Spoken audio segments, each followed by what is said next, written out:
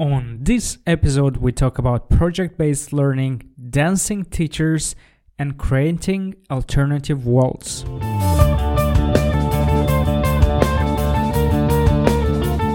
Hello, gents and ladies, and welcome to Experiment Q podcast. I'm Tudor, your host, which means it's my job to interview world-class researchers, educators, entrepreneurs, and creatives who design amazing learning experiences all over the world. For everyone out there interested in education, this show is for you.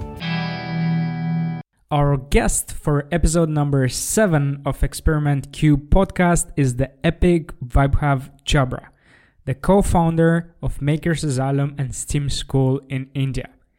Epic, not only because I know him as a kind, human, and a good friend, but I witnessed his great work and results over the last 2 years as he shifted a Fab Lab from a physical space to a learning community that crosses disciplines and borders.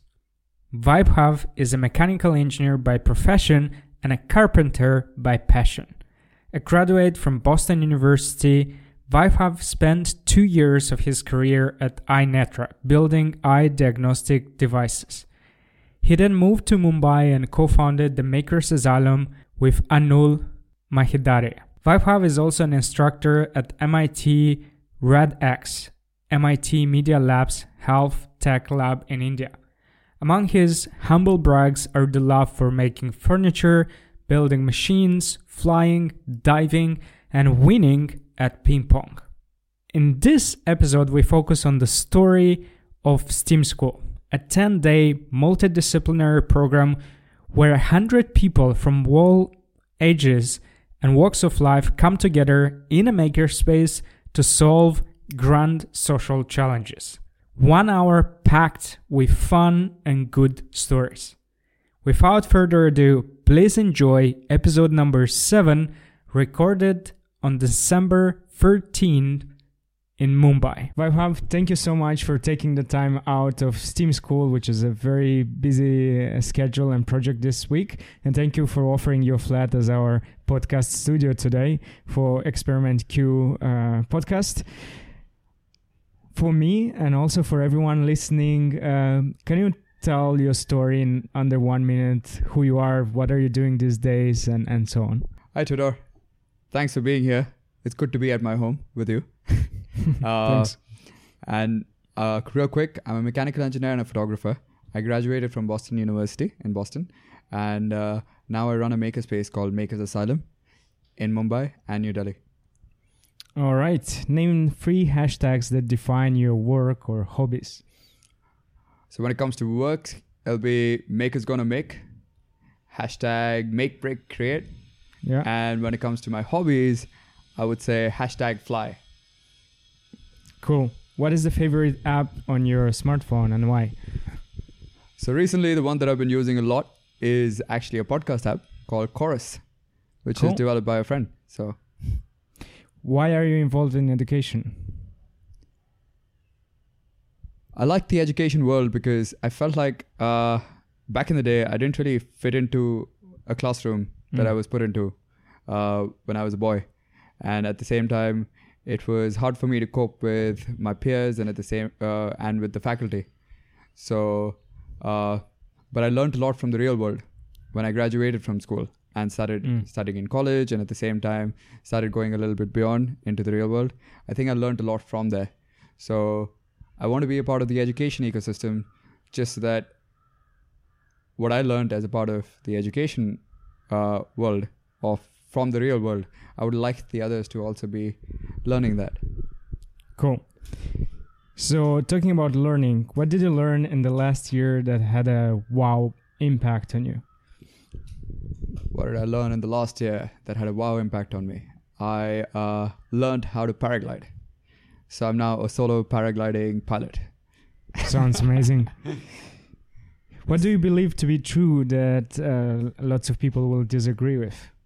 I believe that learning from something else, like flying or scuba diving, also is a very, very major part of learning in general.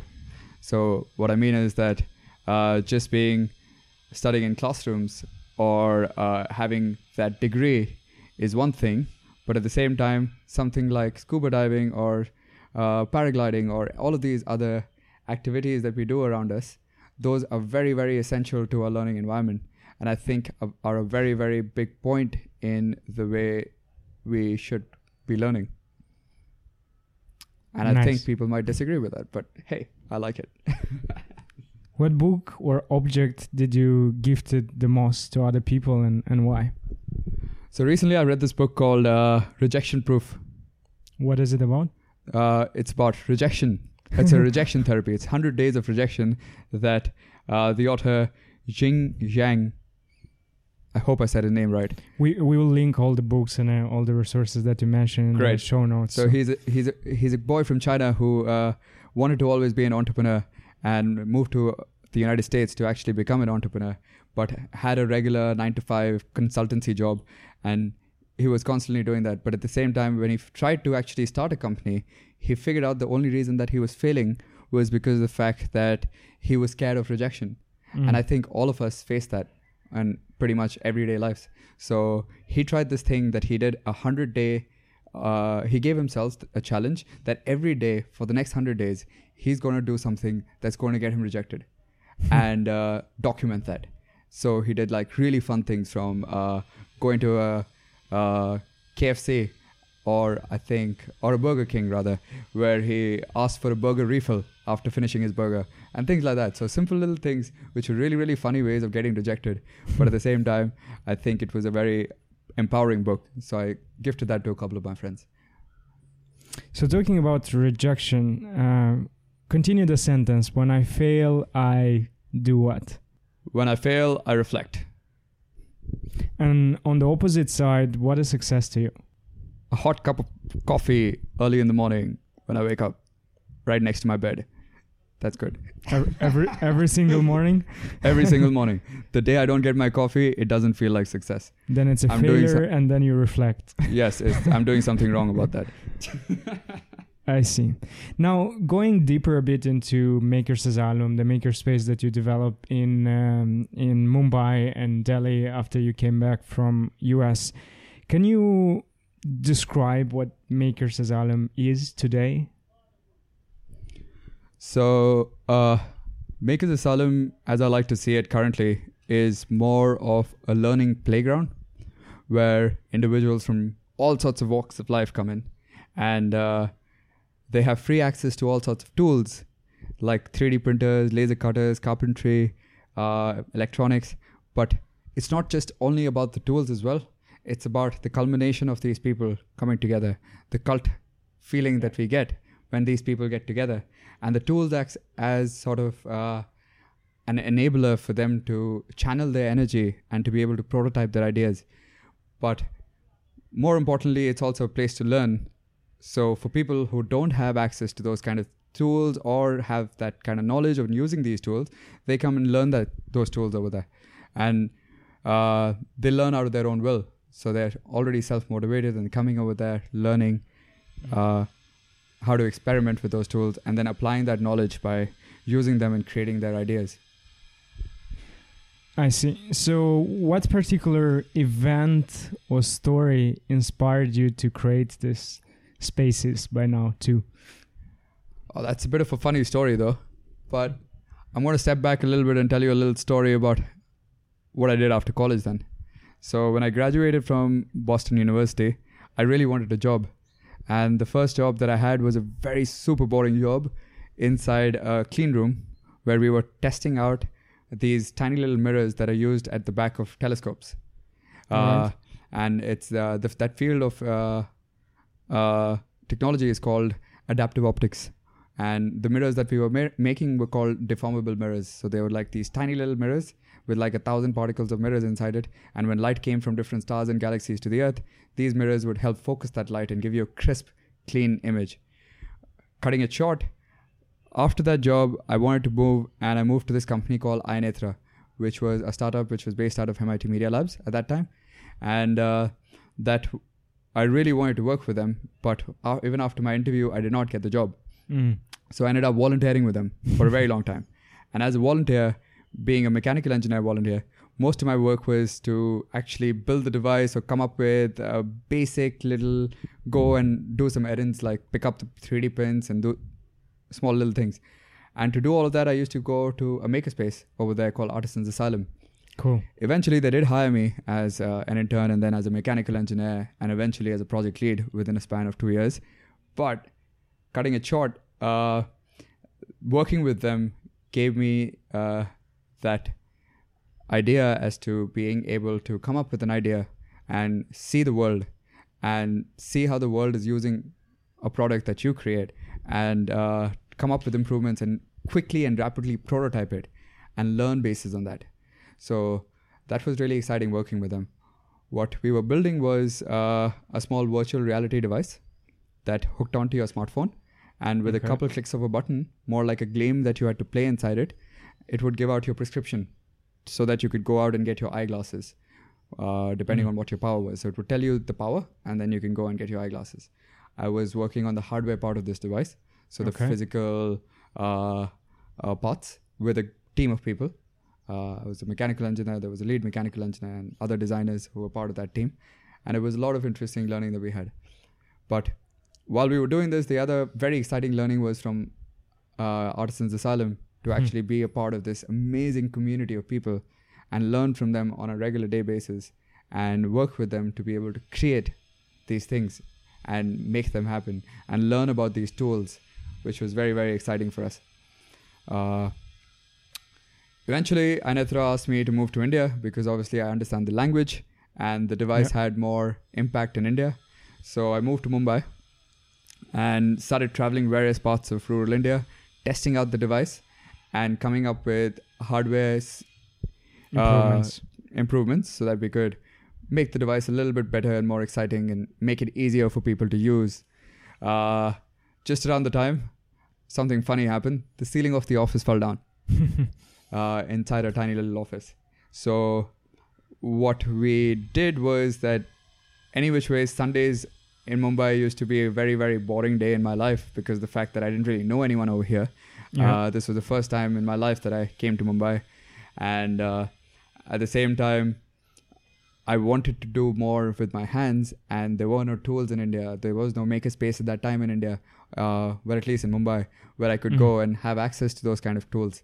So I created a small little meetup group and put an event out on Facebook on just my personal page and just like looking for friends and people who, if somebody knows people in Mumbai who would like to get together with me on a Sunday to build a table, because when the ceiling fell down, it actually broke all the tables and everything. So, and interestingly, about 6 odd people showed up and we built some tables on a weekend and it was super fun and we celebrated.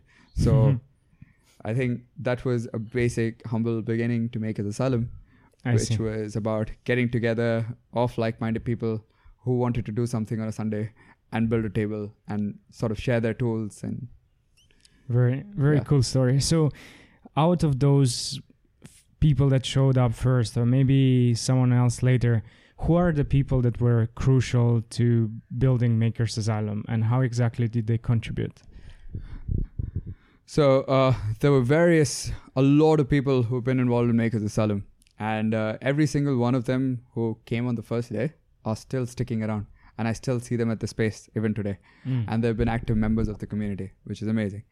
But few of the people who I would like to talk about would be, the first one would be Anul, who I met in at Makerfest, a maker festival that happens in Ahmedabad, and it was the first of the kind. They invited us to set up like a makerspace over there. So I went there, and that's where I met Anul Mahidaria, who is my co-founder, my advisor, who's been working with me since then. And it was really exciting to meet him over there because this was the first time I met another hardware geek in India. And I was just super excited about the fact that, dude, this guy is building laser cutters and 3D printers inside his bedroom. Cool. And he lives in Mumbai. I was like, dude, I want to know this guy. So I asked around my friends and I was like, does anyone know this guy?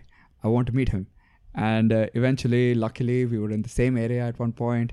We caught up and he was like, hey, he's going to come down. And that's where the story sort of began, where he started teaching people and getting together. The other very important person, the next very important person who joined was Kirti Shetty. she was a friend, a colleague at Ainatra. And just as the time was approaching where our tiny little room, which was less than 100 square feet, where we started, was getting really claustrophobic. Because the moment like 3 people or 4 people would sit inside it, we were all sweating and there was no space to move. So Kirti offered to give us her garage in Bandra, which was about somewhere around 250 square feet. So she offered to give us the garage, to take it up for some time, to figure out what we want to do. Not only that, she also joined us. And because she loved the idea, and she started giving a very beautiful artistic and creative element to Makers Asylum, I think, which was lacking at that point, because Anul and I were both hardware guys, and Kirti brought in the beautiful artistic side into the picture. Unfortunately, she's not with us any longer, but she was definitely a big element of it. And then there were various other people. There was Yash, there was Mr. Anand Radhakrishnan, there's various other members of the team. And now recently a friend who joined is Alan Rodriguez, who's now joined in as the CEO of Makers Asylum, who was initially my advisor for like a good year and a half and helped us through all our rough times and was always there like a stick by my side to make sure that we don't fall, and just gave me his helping hand. And finally, when the time was right, he hopped in full time to actually lead this with me. So very happy to meet all of these people and be a part of it. Cool. We'll make sure we mention their names and put a link to their LinkedIn profile or something, so people can know the heroes of the story. So besides, you mentioned Artisan Asylum in Somerville in Massachusetts as a place that inspired you to start Makers Asylum. Is there any other community that inspired you in the way they organize things, the way they keep the culture alive, or any other elements that you regard as inspiring for you? So the first thing that obviously comes to mind is my experience at Burning Man last year. Yeah. Which was, I think, a life-changing experience altogether. Because when I went there, I was expecting it to be like a big, gigantic party or some sort. But that's not it. What Burning Man is precisely the thought of a person to create an alternative world, and they've been able to do that with the help of the community. And it's just so beautiful because the rules of Burning Man are so simple that everyone wants to follow it. Because when you're part of that community, you're not on this planet, because it's just completely different from anything that you've been at in your life, because everyone wants to give, everyone wants to feed you, everyone wants to be there for you. And the more people that you meet at Burning Man, the more power of the community that you feel, of how strong that loveness and bond is there for Burning Man. And I think I feel strongly for that space as well. And one day I would love to go back over there again and give something and be a part of somebody to actually make food for other people or do something over there. I think that's the strength of the community, that want that comes from within me to say that I want to go and serve over there. And I think that's what's beautiful. Another one that I like personally, which is in India, is the Coalition. That's how we met. That's how we met. That's the first time which got toured to India. So, hey, that's where our friendship actually began. So that's a very, very important story. That was fun. And also the start of Steam School, sort of, was Coalition. The Coalition is very beautiful just because this is, I think, one of the only festivals that happens in India that I personally, I curate for the Maker Stream, but I personally like to be there to attend it as well. Because the audience is so beautiful and so energetic that when you're part of it, you actually feel alive. And it's never really feeling like you're networking or any of those things. It's more about just being there and being a part of that experience and living together and sharing those drinks together and sharing those conversations together. And I think that's what's really exciting about that community and means a lot to me. Very nice. So you mentioned the Burning Man and creating a new world or culture. So what are some of the values and rituals that you try to insert within the Makers Asylum? So what is your kind of culture and the philosophy behind the space? Maybe even with an accent towards people. So what do you try to do there? So when it comes to Makers Asylum, I try to put as much of my learnings into the space as possible. One is the fact that the space is open and welcoming. There are no barriers of entry. Whenever somebody comes, they're always welcomed in, and the space just, we usually invite them as welcome home, because it is like a home for us. And there are no security measures or other things at the space, just because we trust in the people to be able to take that charge for themselves. For example, all the equipment which is at the space, there is nobody manning it, or there are no locks at it. It's completely out there and open for the people to actually go and access and touch, feel, play with it, so that they're not scared of the equipment. The other thing that I learned from a common friend rather, Mitch Altman, was that the only rule sort of that we emphasize at the space is to be excellent towards each other, or to respect each other. Because I think that's another thing that's very, very essential in a community, because only if you're nice to somebody else will they be nice to you. And only if you give respect to somebody, they put that respect back. So when we talk about that at Makers Asylum, we request our members to be nice to everyone else, because that's only when you will get back, or people will be nice to you in terms of helping you with their projects and stuff. But at the same time, without even saying anything, to be honest, what's beautiful is that people have built the spaces by themselves. The entire story of Makers Asylum, the 4 spaces that we've had till now, all of them have been built by the members. The space has been crowdfunded. The artwork on the walls is by the community. The tables that are built is by the community. Whenever we don't have any equipment, people donate equipment. Most of the tools are not actually Makers Asylums, but actually from the community, which is also very interesting to see, because the tools have been more of a byproduct of these people coming together, and everyone likes to give something to the Makers Asylum so that more people can access it. It's not that they're giving it to the Makers Asylum. They're doing it just because they know that Makers Asylum is only going to provide to everyone else. And I think that little bit of these gestures that we see from people on a day-to-day basis where they want to give to the asylum is a beautiful, beautiful feeling to be a part of, or that culture that is there. And I think that's very exciting. So you mentioned that it kind of started, the birth story of the space was the ceiling falling down. Right. Besides that, were there any other struggles or problems in building up the space, including, financials? How do you finance the space? How do you cope with other challenges that you have on the way? You've touched a very touchy topic. I know. There have been so many stories and instances when we've almost shut down. And I can put down at about 5 very strong ones where we thought that we would never come back up again. Wow. Where I'd also applied for jobs and actually decided to move on and shut the space down. Wow. But somehow or the other, I think the only reason why we got back into the space or started running it again was that when I looked at doing something else, I really thought that I had nothing better to do in my life than to run this space, because it wasn't exciting enough, or at the same time, it wasn't feeling right. So I would always just come back and be like, oh, I think I can give it one more try, or some door would open up just at the last moment. And somehow we would just scrape through that last bit, or somebody else would push me and bring me back up. To give you a couple of examples, so we had to leave, for example, the Ainetra space, the first ever space where the ceiling fell down. We were asked to leave because it was too messy on, for example, a Monday morning, because on Sunday all these people would come and it would become crazy. So on Monday, my boss at that time would be like, hey, things are getting lost and I will not like this, or I don't want this to go on for too long. I think it's time for you to find a new space. Then when we were when we moved into the garage, eventually we had some differences between some friends, and we had to let go of the garage.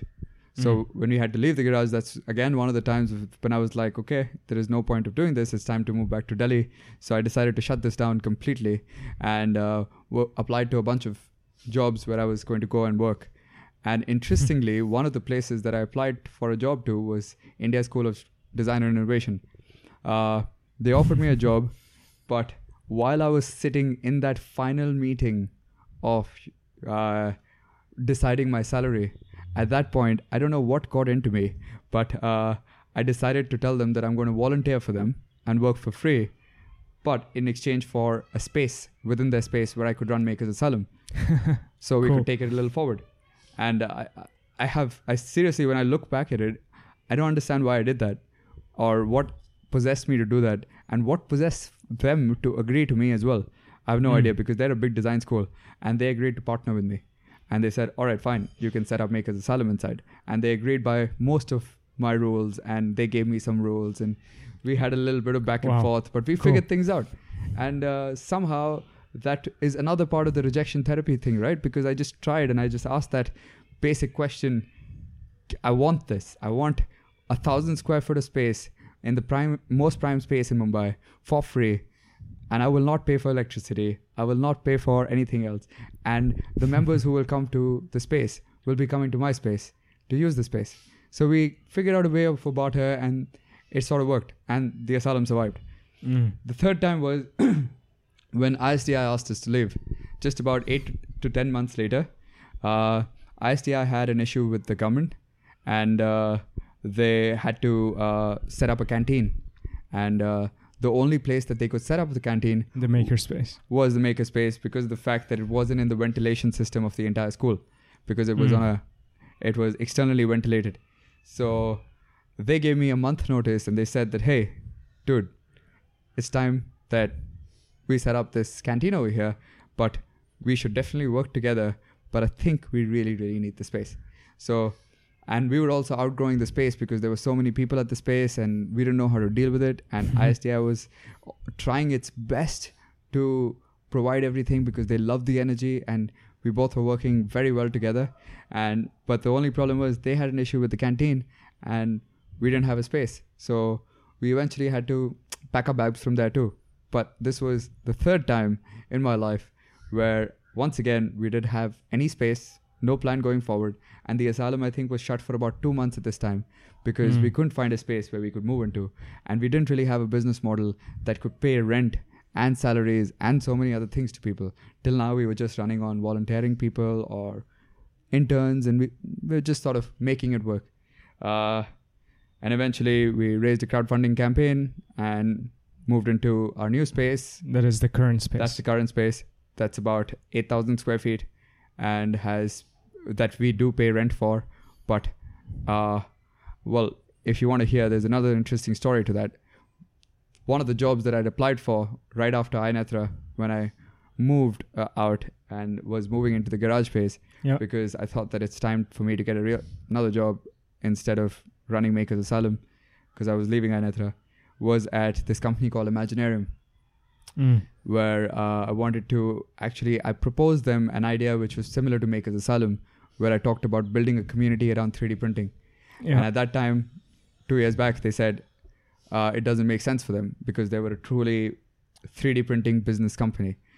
But 2 years later, they were also starting to delve into building a community around 3D printing and things like that.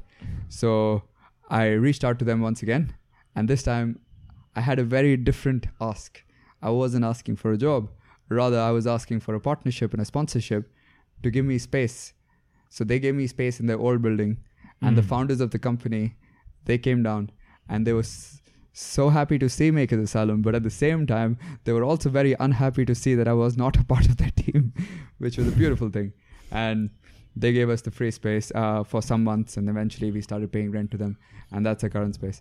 So, and in that current space right now, there are 100 people from 7 countries doing some awesome stuff. And I want to transition from your beautiful story of the Makers Asylum, how you made it work, to the STEAM school. So you mentioned an interesting element before, that you see Makers Asylum as a learning playground. Now, a lot of maker spaces start as this membership fitness for making, where you basically just buy the membership, you come every month, you work on your own project, not necessarily you are involved in all of other projects and so on. And my feeling is, since I know you for about 2 years, that you slowly shifted into being this learning playground and focusing more and more on education. So how did it happen? Why do you put so much effort into the education and learning, and what happens at Makers Asylum now? So, well, to be completely honest with you, the first reason why we went into education was nothing philosophical or thoughts, but it was actually sustainability. So the first thing that we started doing was getting into workshops and trainings, was to actually figure out a way that we could make Makers Asylum sustainable, because we saw that people were coming into the space, but as a member, they weren't staying there for too long. And the dropout rate was really high. And people would come whenever they wanted to, but they were all looking to learn whenever they came. So we started doing some workshops within us. Like I started teaching 3D printing, Anul started teaching electronics. That really started getting these people in, and at the same time making the space sustainable and allowing us to buy more machines that we could share. That's how the education part really started. But eventually, when I started delving a little bit much deeper into it, where I started learning about education, or the fact that I had the belief that I could actually do something about the education system, because of the fact that we were the kind of energy that we saw in the people, the way we, the simple things that we did at the space was just teach them on how to build things, or allow them or help them to solve a problem. And the way they loved it and the kind of respect that they gave us was so empowering, to be honest, and so rewarding. And I think that was the turning point when we started really looking at education as not a means of sustainability, but as a means of focus rather. Yeah. Because it really made us feel good about ourselves that we could really do something. It gave us a purpose. So you started with, as you mentioned, workshops with whatever machines and knowledge you had in-house, and then expand to the community that came and delivered workshops, right? Precisely. And then one of the biggest projects that are running is STEAM School. So can you explain what STEAM School is? How is it structured? And perhaps what is your goal with STEAM School? Sure. So the STEAM School started with an idea of bringing people from France and India together, and figuring out ways in which France and India can collaborate when it comes to innovation and education. Because I feel like there's some very beautiful stuff that's happening in France, and there's some interesting stuff that's happening in India, and it's time that we start working together. That thought of collaboration was actually induced by Sandrine. She is the attaché of science and technology of the French embassy. When she asked me to go to France and spend some time over there to learn about what's happening over there, and to talk about what's happening in India when it comes to the maker culture, and see how we can do things together. So I went to France for a month, and that was just around the time that I'd met our dear friend Tudor. That's you. Thanks. And so I went to France and spent a lot of time in different cities, starting from Rennes to Paris to Lyon, Montpellier, Toulouse. And in all these cities, I was visiting various makerspaces and universities and trying to see what's going on and what are the kind of festivals that are going on. Why are these festivals even there? Why do the people even have these events? And how do these people really learn? And that's when I visited and spent a lot of time at CRE, the Center of Research and Interdisciplinary, which is based out of Paris, which Tudor, our friend, was a big part of back then and was learning there. Well, a student. A big part is too much. Just a student. Yes, a student. A guinea pig. That's how you told me that you were. Exactly. Yeah. A guinea pig for education, where you were testing out their models of learning by doing, and spending different parts of your life in different parts of the world, and actually learning from that.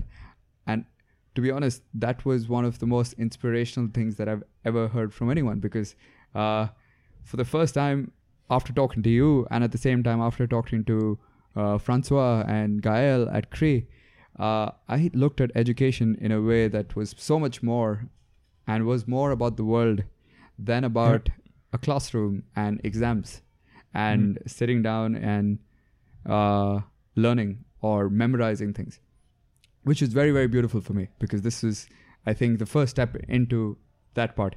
And I really wanted to bring some of this back into our country, and at the same time show that this is possible, that you don't need to learn in a classroom.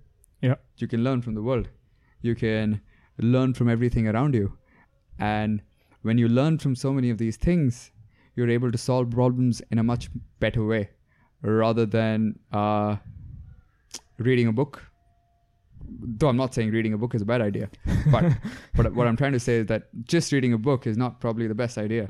It's about applying that knowledge as well, and about solving those problems as well, and to figure out what those problems are and things like that, which is something that I thought was really beautiful and something that I learned. And I think that was the spark behind STEAM School, because when I came back to India after that trip, we had long discussions about how we can start this partnership, and we decided on doing a school, or sort of a winter program of a sort, where we would have students from CRE and from France in general come into Mumbai, spend some time with us, and have a lot of students from India as well over there in the same room, where they would spend time with each other, learn from their own experiences. So it was a lot about peer-to-peer learning from each other and their experiences, and at the same time learning problem-solving approaches by CRE and their mentors, and learning about the tools at Makers Asylum, and using all of those resources to actually solve some exciting problems which matter to the world, because that's something that makes sense, because we can't. So this is the second edition, right? There was an experiment or a prototype in 2016. Now it's edition number 2. Can you just take us through what exactly happens in terms of agenda and timeline, and what's expected from the students?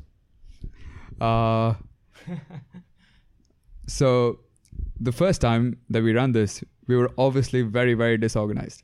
And Tudor, you would know this very well, because you were a big part of it with me, where we both ran the program together. The first time when we ran this, we sort of based it on the United Nations Sustainability Goals, where we worked on them, or using the different tools at the asylum, and at the same time different design thinking and problem-solving approaches. But this year, on the other hand, the scale has gotten much bigger. We have 100 people over there from 7 different countries. We have 40 different mentors from all over the world again, who have come and volunteered their time to be there. So apart from just the scale being there, the entire agenda was adapted in a way to associate with the people. So if you want to think about the basic timeline, the way the process works is that the students walk in on the first day, and they get exposed to the different problems that are there in the world, and the interesting solutions that are there to them as well. So we introduce them to the 5 SDGs that we focus on. The 5 SDGs being health and well-being, sustainable and smart cities, quality education, clean water and sanitation, and one more, which I can't remember right now. All right. So the 5 SDGs that we have, that we focused on, and based on the 5 SDGs, they learned about the different problems that there are, which the mentors and the facilitators and the different organizers that were a part of the program that got together to curate them. And once we had these curated SDGs and the problem statements, they were able to see them and understand what was the perspective of these questions. The next day, they went into problem solving and design thinking, where they went deeper into these problems to get a better understanding of what the problem is really about and what can they do about it as well. Day 3 and day 4 was more about learning, when they went around and learned the different tools at the asylum, where they learned about 3D printing, laser cutting, carpentry. They learned about electronics, they learned about CAD modeling, they learned about CNC machining, and they used all of these machines as tools to be able to widen their horizon just from a textbook approach or a software approach into thinking about what all is actually possible. Because software is there, but hardware is also something which is becoming more and more accessible today. And it's becoming more like easyware, I would say. It's not hard anymore. And along with the capabilities of software and hardware, along with other psychological approaches, we're able to put things together in a beautiful way. So the learning was important for them to get exposed to all of this.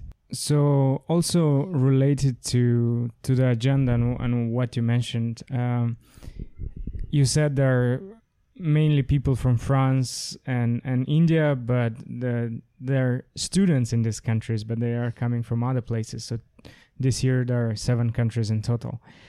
What I've noticed also that there are people from age 10 to 45. What is the motivation behind this diversity of discipline, ages, and countries? Like, is it intentional? What do you try to do by encouraging this diversity? It is definitely intentional. And it's intentional for the very reason that it's all about peer-to-peer learning. The moment people from different backgrounds meet, there's so much to share and talk about. And the kind of perspective shift that you get when you meet somebody from a different background, it's beautiful to be able to solve any problem. For example, when a doctor meets a chef, he has no idea what the life of a chef is all about. And he has no idea as to how to cook a meal maybe. But, and same with the chef, he has no idea how to do a surgery or how to give anyone a prescription. But at the same time, when they meet, it's so beautiful because they're able to associate in different levels where they're able to learn about the different side of a life and get a different perspective shift into the way they think. And that interdisciplinary culture is, I think, what's very exciting for the future. I mean, I can give a personal example of mine. Please. Where photography and mechanical engineering. So those are 2 different worlds altogether. Being a mechanical engineer and learning photography and being a part of photographers was really, really exciting for me because I had no idea what photography or light is all about, or what does it take to capture a frame, or what does it take to capture an expression, and what does it take to be able to capture a face. So all of those things were very, very exciting insights that I learned from photography that I could bring back every day into my engineering world, where the moment I started learning more about lights, I was also learning about optics, though I didn't realize it at that time. Or I was learning about the way to see a bigger picture while making something. Because as an engineer, you're always breaking down a problem into something smaller. But as a photographer, you want to see the bigger picture and then focus on small little parts of it that really matter. So interesting. As an engineer, then you start looking at the bigger picture and then focusing and finding your spots that you can really contribute to. So there's a very beautiful perspective shift that you get in your thinking and your life, which I think is very essential when people from different backgrounds meet and exchange that ideas. Related to this, I'm very curious because on one hand, what STEAM School is, it looks like a long hackathon. So it's 10 days, people come together, they form teams, they choose one of these SDG challenges and they try to solve it via proof of concept or a prototype. So it has elements of competition, so teams working to solve a problem, but at the same time you stated that you're all about sharing information and exchanges and diversity and helping each other.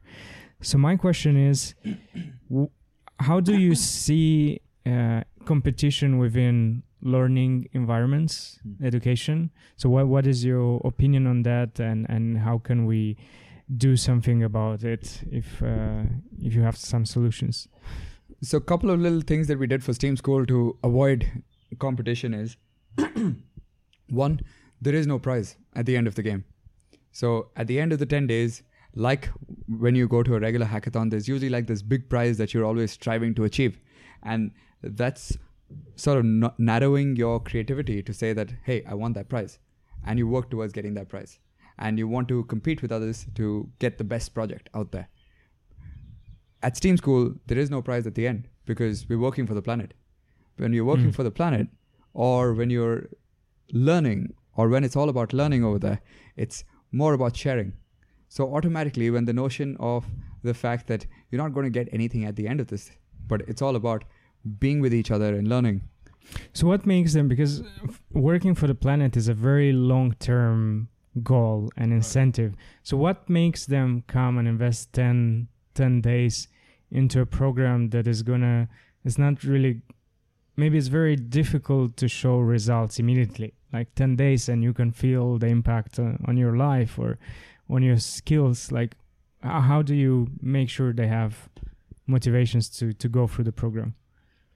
I think one, they come in because of the learning aspects of this STEAM school. The learning aspects of STEAM school, where they're getting access to all the different sorts of people that are coming there.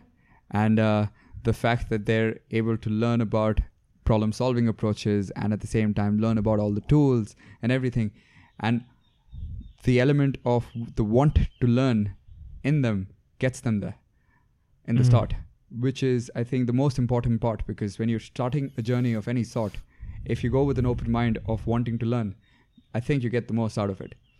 What makes them stay, on the other hand, is the relationships that they build with the other people within their teams and the people that are running the program.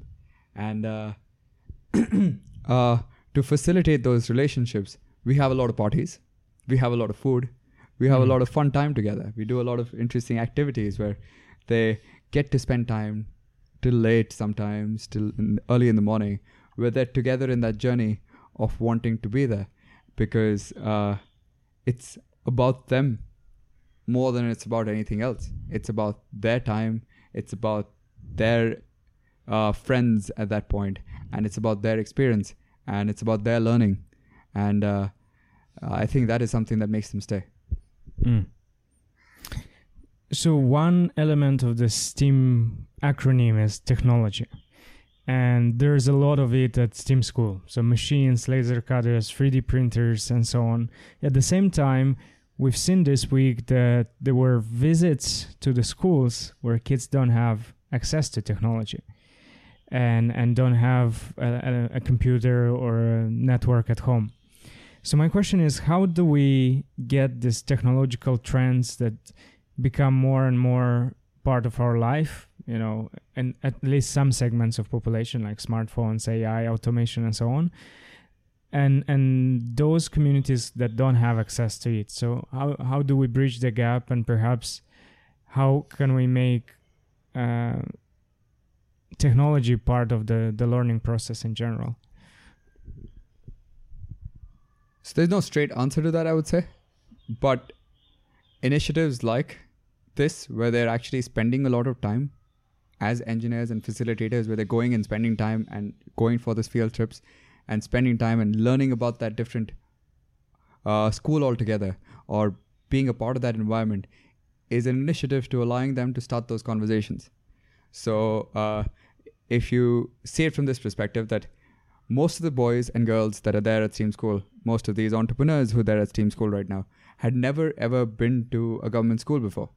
They were privileged, or some of them at least, most of them were privileged enough to be able to study in a public school of some sort or a private school where they have had a decent education. Yep. But going into this really semi-rural space where the kind of things that are available are not exactly to what they're available, they're able to go there and start those conversations. And they're able to, and as they're going there, they're also taking those tech and gear with them into that school, where they're exposing them to more. The school kids over there are getting exposed to them as well. And they were having those amazing conversations. And we could really see that during the field trip, where the participants were really engaging with the students of the school and learning from them, and at the same time sharing some insights as to what they thought. And I think those conversations are very important. Those trips are very important. And in the long term, to do more with them is also very important, to apply some of these projects that they're building into the schools. So, for example, Gunjan last year, he worked on a mathematics solution device. And at the same time, this year as well, when I went to a bunch of the quality education teams, they're all working on interesting projects that could possibly apply to these schools. And which is something very exciting, because they're building something for them now.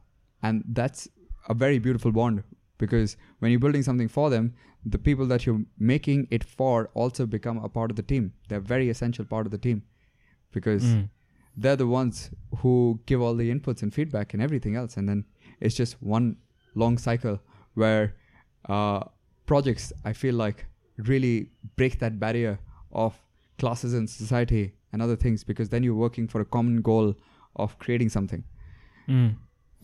So talking about the common goal and the long term, where do you want to take STEAM School next? What's the future of this project? So STEAM School was always thought of as a diploma-based course school of some sort, which is going to be based on project-based learning. So I would like to think of it like a alternative education school or an alternative education university that could possibly exist one day, where it would not be just 10 days long, but it would be a program where people could be a part of. And while being a part of this program, you're actually solving some exciting problems as well. So while you're learning how to solve problems, you're also solving some essential problems that are out there and creating solutions for those problems. I would also see STEAM School as a barrier breaker of what we were talking about, of different classes in society, because projects of those nature that these people are working on with the slums in Dharavi or with government schools or in government hospitals, if we can involve those people more and encourage them to be a part of STEAM School as well, that would really start breaking those barriers when the user becomes the maker. I see. Right now, the hub of STEAM School, it's Mumbai. But there's so much more that can be done, even if we just take that you have another space in Delhi, and at least the program could be also taken to Delhi. Besides these two locations, do you have plans or any thoughts of taking STEAM School to other cities within India and then globally? And if so, how exactly do you plan to do it? Yes, we would love to take it to different parts of the world, especially one place which would really be exciting for us would be France, because we're already working with them. And taking Indian students to France would be really, really beautiful, because that way students from this country would also get that exposure that students from your country are getting to be while they're over here. And I think that relationship would be very beautiful and grow in an interesting way. But at the same time, the school is something that is valid in pretty much all parts of the world. So having it in places like Vietnam, or having it in places like Indonesia, or having it in places like Africa or other parts could also be really, really exciting, because when people from all around the world can come in and learn about a city and be in that city which needs development or needs anything, can learn from the different minds that are out there, work with the locals, work with the people over there who also want change and want to improve. The school acts as a sort of a catalyst of helping that change, of helping that learning to go faster and create exciting projects which could possibly be applied. You mentioned that this type of school where people from different walks of life and ages come together to solve problems could be a way to break barriers between classes, between disciplines, economic backgrounds, and so on. Related to this, I also want to ask, traditional education was an institution to create workforce. Right. And by having work, that's how you get a living, you pay your bills. If we imagine the future in which there will be AI and automation taking over many, many jobs, what other functions could education have besides creating workers? Very interesting question, because that is one thing which is very interesting and exciting for the education world, where we don't need the regular traditional workers anymore, because that stuff can be done by AI. And we can see that on our day-to-day lives, and we are reducing the number of jobs that are out there. But what's really exciting about humans is our ability of being unpredictable. We can jump across walls. We can break a wall and find a route through it. And we can try and create exciting different avenues. We don't have to always follow a straight line. We can adapt really well. And I think that's what's exciting about us. But our education, on the other hand, is not adapting as fast as it should to our needs and to our abilities. So over there, concepts like the White Diploma by Cray and others by around or for example, the blockchain approach towards education is super exciting because that allows individuals to be able to create their own life journeys and use the different approaches of different learnings that they're getting from around the world to be able to create that degree, which is an interdisciplinary degree that's required, or rather very needed in today's world where the traditional work can be taken up by AI. What you really need is somebody who can think and join the dots and be able to see things that are, or be creative in ways that computers cannot be. You said something that it's a perfect bridge to the next question, connecting the dots. And this year we have students that are, age 4 and, as I said, 44. At the same time, age 10, not 4. Four might not right. We had a party where there was a newborn baby of few fair months. Enough. Okay, you can get that. He was also all right. 10 to 44. Right. At the same time, we know that learning doesn't happen in a bubble, which is classroom. There are many actors involved, like the community, parents, relatives, and so on.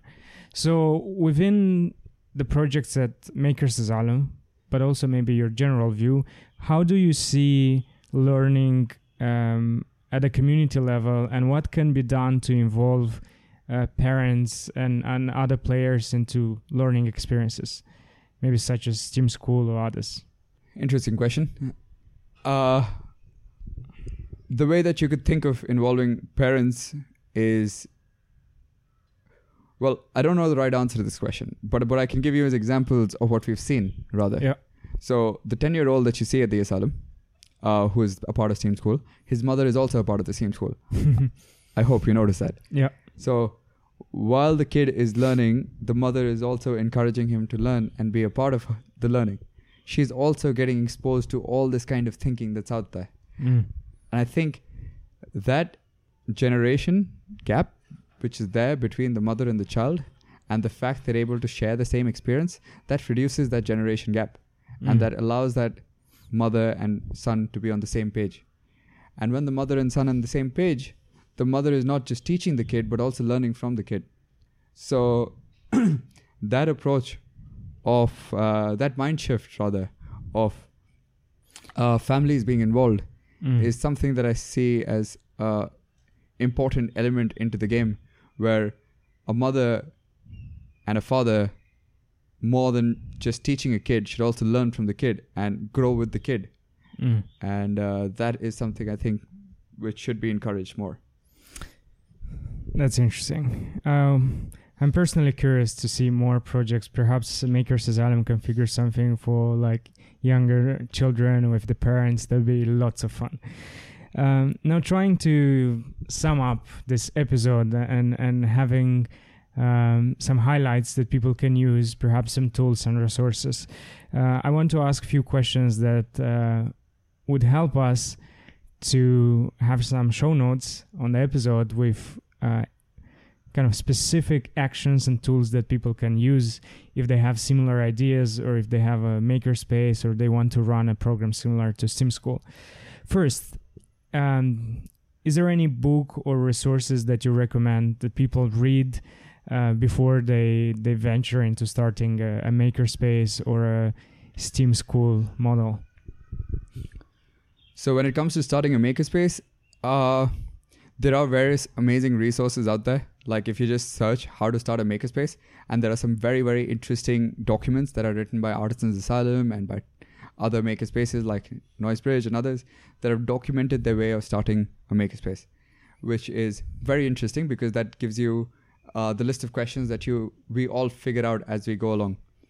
But I personally feel that can be a little intimidating at the start as well, because the people who want to start a makerspace, or if you have an urge of starting a makerspace, I think the only way to possibly do it is get out and just do it. Because if you look at the story of the asylum as well, it was all about getting people together to build a table. And that's how the asylum started. So it was as simple as that. It was just about building a table. And then now it's where it is. But when when you look at other makerspaces as well, all of them have had a similar story. Yes, you can use that documentation to be able to see how to make it better and more organized. But I think it's a little intimidating in the start. So I would just suggest get out there, build that table, and get started. We mentioned a lot in the STEAM school the word empathy and breaking walls and mixing people of ages and disciplines. So now we'll try an exercise in which you will step in the shoes of a couple of people from different roles and ages, and you'll try to answer if you were that person. So first, imagine you are an educator, a teacher, perhaps in a public school. You don't really have resources and technology, but you are creative and you want to do things. Based on your experience in the Makers Asylum and the maker culture, what would you do to engage your students, to have more fun activities with them? I would dance with them. Why? Because I learned from a very, very dear friend who happens to be sitting in my home right now, Tudor Tarlev, who has been dancing with all the participants at team school and engaging them on a regular day and keeping them engaged for 10 full days of early morning classes. I think it's working. So I'll take that from you. All right. So educators out there, dance. Dance with your students. It will create a beautiful emotional connect. And awkward moments. And awkward moments where you're rather allowing yourself as an educator to be more vulnerable to the student. I think that's what's important, right? Because when you dance with a student, you're actually allowing yourself to be showing your vulnerable sides to them and showing that you're also human. You're not just an educator. You're at the same time just another person like them who can move and dance and be a part of you. And I think that's what's powerful about something as simple as dancing with them. That's interesting. I didn't really think of that when I just started to dance. I just loved it. So next one. You are a teenager, perhaps a bored teenager that hates going to school, but you're very capable. Like you, outside school, you learn stuff, you connect with people, you want to do things. How can you combine, or how would you combine, if you were that person, the need to go to school because your parents want to or because it's a norm, and learning independently on the side? I think that does sound like the story of my life. So I guess I don't have to imagine too hard, because back in school it was pretty much like that, where I was a bored teenager. But if I look back and figure out ways in which I could possibly make my school life a little bit more entertaining, I would, if within the constraints of the education system, I would like to see or read those books again with a bigger perspective of the stories that they offer. Or I would like to go back home and see how, for example, algebra is used in the real world. And see documentaries and other things where those things are actually being applied. Because I think that was something that didn't really... I wasn't shown in school. I was shown this entire history of India or mathematics and other things. But at the same time, I didn't know how they could be, what I could create from there. So I would the definitely like side. to apply a little bit more and figure out ways in which I could apply them at home. I see. The third role, imagine you become the Minister of Education. What are the first 3 actions or laws that you adopt and implement in the field of education? That's a big, big, big responsibility. Try. Okay. So the number one law that I would apply towards education would be to have some emphasis on project-based learning. All right. As a part of most schools in India, where there is the part of theories from book, but there should be some based on project-based learning. The second rule, or rather thing that I would like to apply towards the education system, that it should be by will and it should not be forced. Because like in STEAM school, we're not taking any attendance for the 100 participants, and the drop-off rate has been rather marginal. Maybe 1-2 people coming in and out, coming late. And what's been really beautiful is also to see that when they come late, they feel bad that, hey, it's my friends and I came late, and I really feel bad because of the fact that my friends are waiting for me, and I'm going to be delaying the project. So that feeling that comes from within to be there on time is very, very essential. So that part I feel like should come inherently from the school, and rather than saying that you have to be there at 7 a.m, if you're late 5 minutes, you're going to stand in the corner, or the fact that you'll be punished. I think that's a rule that I would like to break a little bit and say that it's not essential to be there on time, but it's about the learnings that are more important and valuable. And the third? And the third one would be about the fact that there needs to be a lot of togetherness in the school. So when I say togetherness, somebody did a very beautiful experiment at the asylum where this student was trying to explain about the education system. He took 5 fingers and put it into a glass of water, and then he took them out, and then he showed the participants that all his fingers were wet at different levels. So what he was trying to say is that all of us as individuals are put into the same school, but we're not the same. We're not the same height. We're not the same human being. We're not coming from the same background, but the education system is the same. That is, the water level in the glass is the same. And when you put us all into that system, we're all going to dip it in different ways. So that's something which is very true to the education system, because it's very standard. And I think that's very essential. It was essential because we were a workforce that was being created. But now things are changing. And when I say togetherness, I think it's about rather putting emphasis on growing together and having equal amounts of water being in every little cup, and the cup being dependent on the kind of person that you're dealing with. So allowing that togetherness when it comes to the growth of every individual, I think is very beautiful. And either which ways, if you look at us, we're all going into different fields today, where somebody is doing amazing in the field of architecture, somebody is doing amazing in the field of art. And most of us would agree that the education system taught us a lot, which was gave us a perspective of life, but at the same time, they're not doing anything directly related to their education system. So I think that is something that they're learning as we go along, because we're learning on the job. That phrase being said, that learning on the job or learning on the go. Maybe that could be another exciting way of dealing with the education system, is by thinking of the education system as a way of delivering and creating jobs and things like that. Cool. Beautiful ideas as a Minister of Education. Now, one level up into the power. Imagine you are a benevolent dictator and you have absolute power all over the advertising world in the world. So every banner, every piece of advertising that is on the newspaper or online or on the street, you own it. Yep. And you can display for a minute one message all over the world. Like, there is 1 minute in the world that every single screen, every single print displays the same slogan. Right. What do I read there? I think you would read "learn to learn." I think that sums up pretty much everything that I said. The fact that we should all be learning for learning rather than learning to achieve something specific.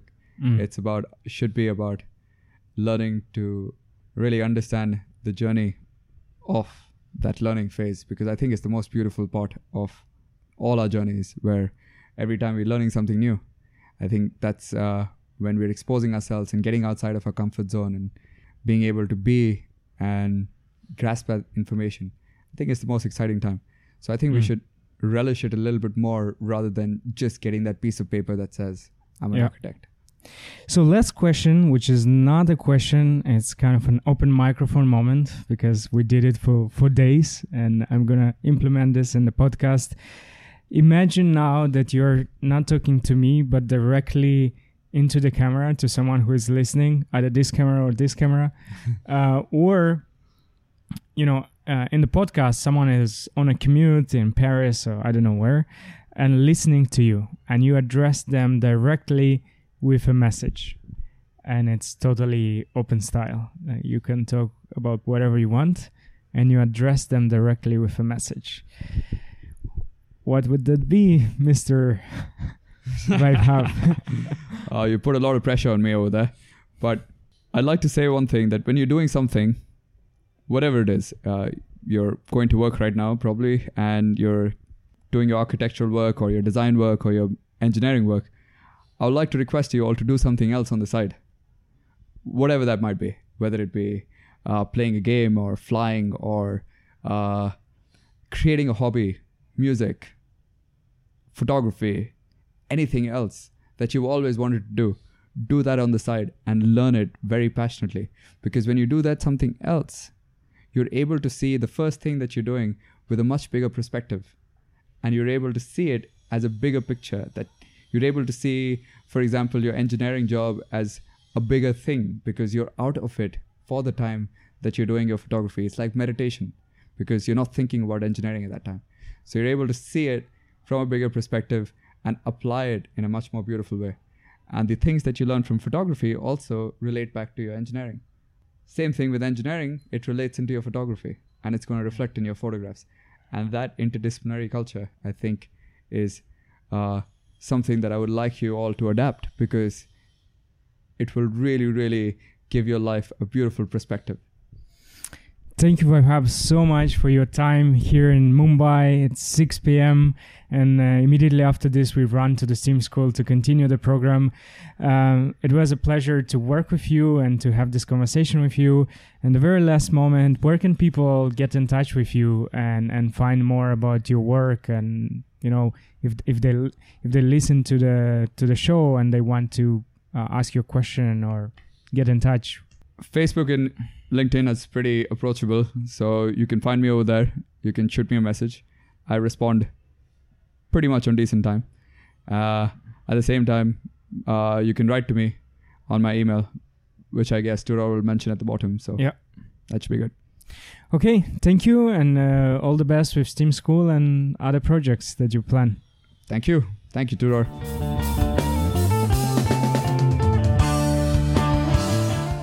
Hey there, a quick note before you head to your next adventure today. First of all, thank you for your time and support. It allows us to share stories like this with the world and do something that we truly love. Second, this episode is part of a larger project where we travel for 12 months in 40 plus countries to look for and tell stories of amazing educators, entrepreneurs, and innovators who shape the future of education. If you are interested in this project or you want to find more, please head to experimentq.org or patreon.com/experimentq and find more details and behind the scenes stories. Again, thank you so much for your support and time, and we're looking forward to see you in our next episodes. All the best!